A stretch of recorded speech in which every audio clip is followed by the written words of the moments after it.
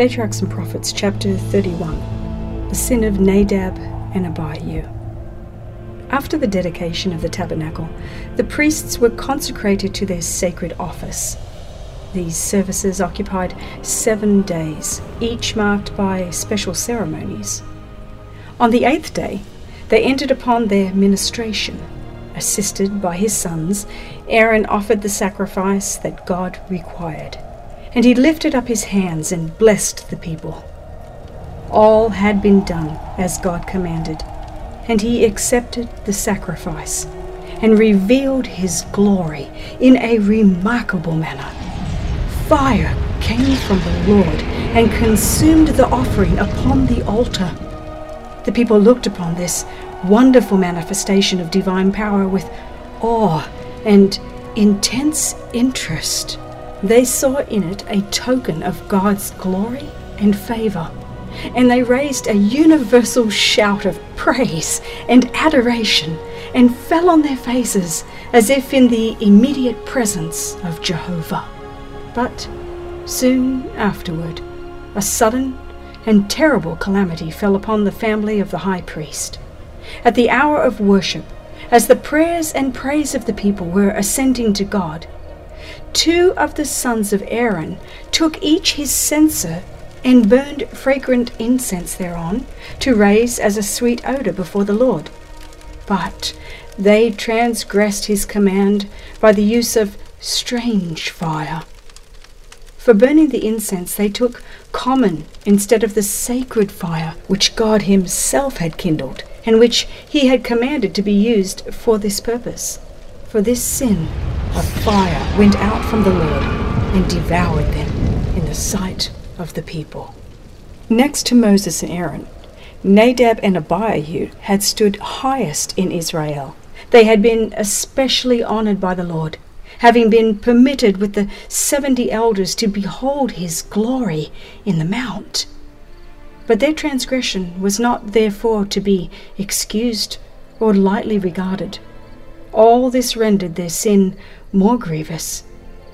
Because men have received great light, because they have, like the princes of Israel, ascended to the mount and been privileged to have communion with God and to dwell in the light of his glory, let them not flatter themselves that they can afterward sin with impunity, that because they have been thus honored, God will not be strict to punish their iniquity.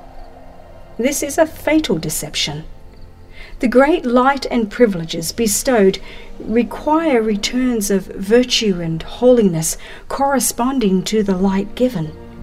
Anything short of this, God cannot accept. Great blessings or privileges should never lull to security or carelessness. They should never give license to sin or cause the recipients to feel that God will not be exact with them.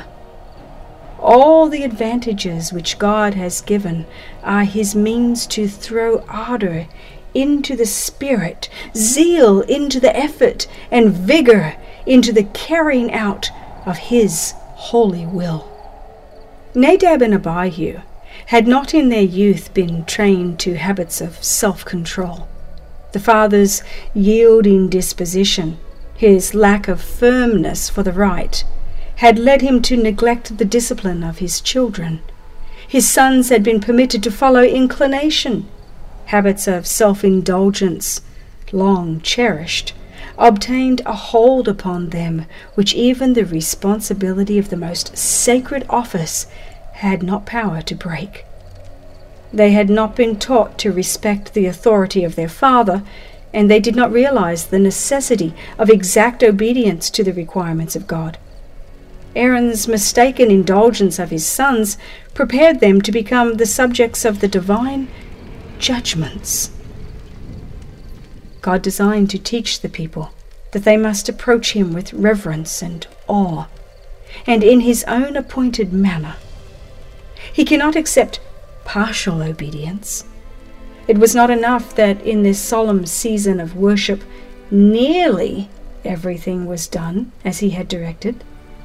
God has pronounced a curse upon those who depart from his commandments and put no difference between common and holy things.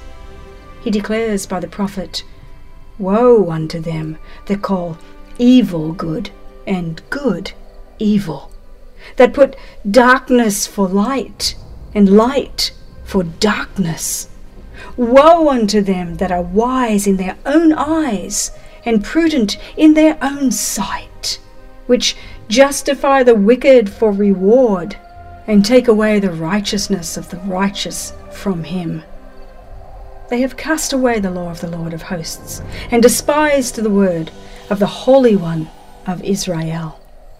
Let no one deceive himself with the belief that a part of God's commandments are non-essential, or that he will accept a substitute for that which he has required. Said the prophet Jeremiah, "Who is he that saith, and it cometh to pass, when the Lord commandeth it not?" God has placed in his word no command which men may obey or disobey at will and not suffer the consequences. If men choose any other path than that of strict obedience, they will find that the end thereof are the ways of death. Moses said unto Aaron, and unto Eleazar, and unto Ithamar his sons, "Uncover not your heads, neither rend your clothes, lest ye die, for the anointing oil of the Lord is upon you." The great leader reminded his brother of the words of God, "I will be sanctified in them that come nigh me, and before all the people I will be glorified." Aaron was silent. The death of his sons, cut down without warning in so terrible a sin which he now saw to be the result of his own neglect of duty, wrung the father's heart with anguish. But he gave his feelings no expression. By no manifestation of grief must he seem to sympathize with sin. The congregation must not be led to murmur against God.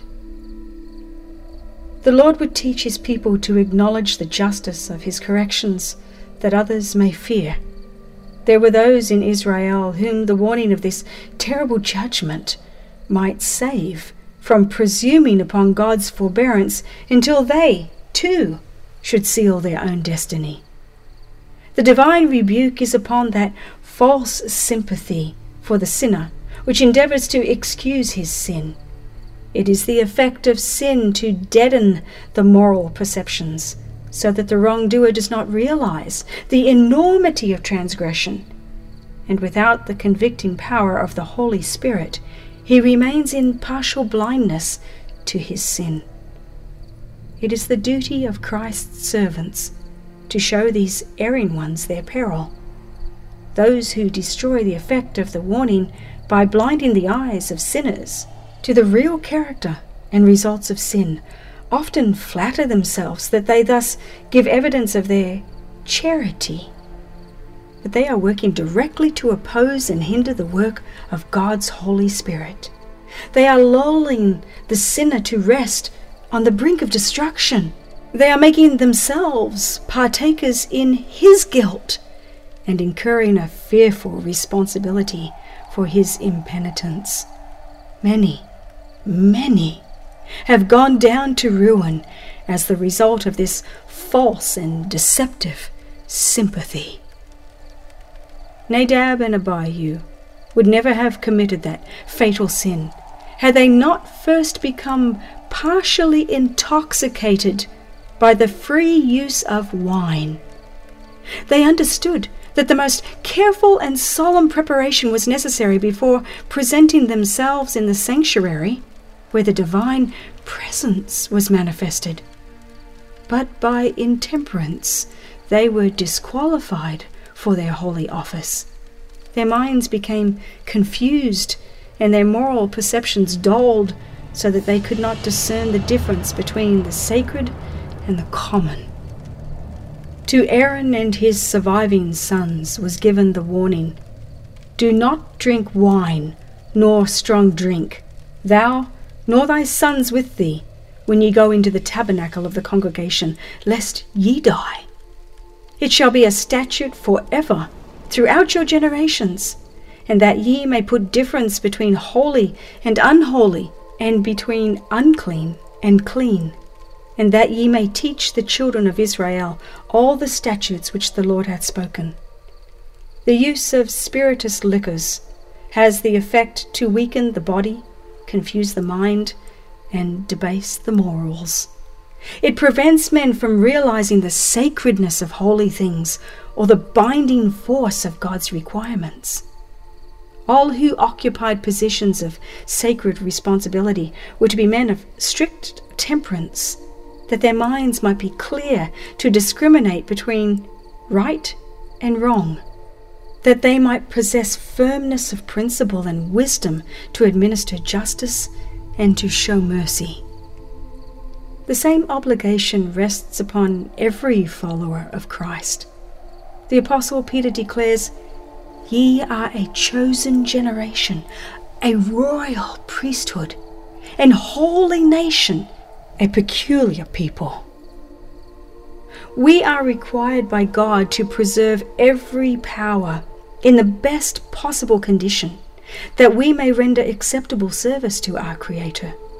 When intoxicants are used, the same effects will follow as in the case of those priests of Israel. The conscience will lose its sensibility to sin, and a process of hardening to iniquity will most certainly take place, till the common and the sacred will lose all difference of significance. How can we then meet the standard of the divine requirements? Know ye not that your body is the temple of the Holy Ghost, which is in you, which ye have of God, and ye are not your own? For ye are bought with a price. Therefore, glorify God in your body and in your spirit, which are God's. Whether therefore ye eat or drink, or whatsoever ye do, do all to the glory of God. To the Church of Christ in all ages is addressed the solemn and fearful warning: if any man defile the temple of God, him shall God destroy. For the temple of God is holy, which temple ye are.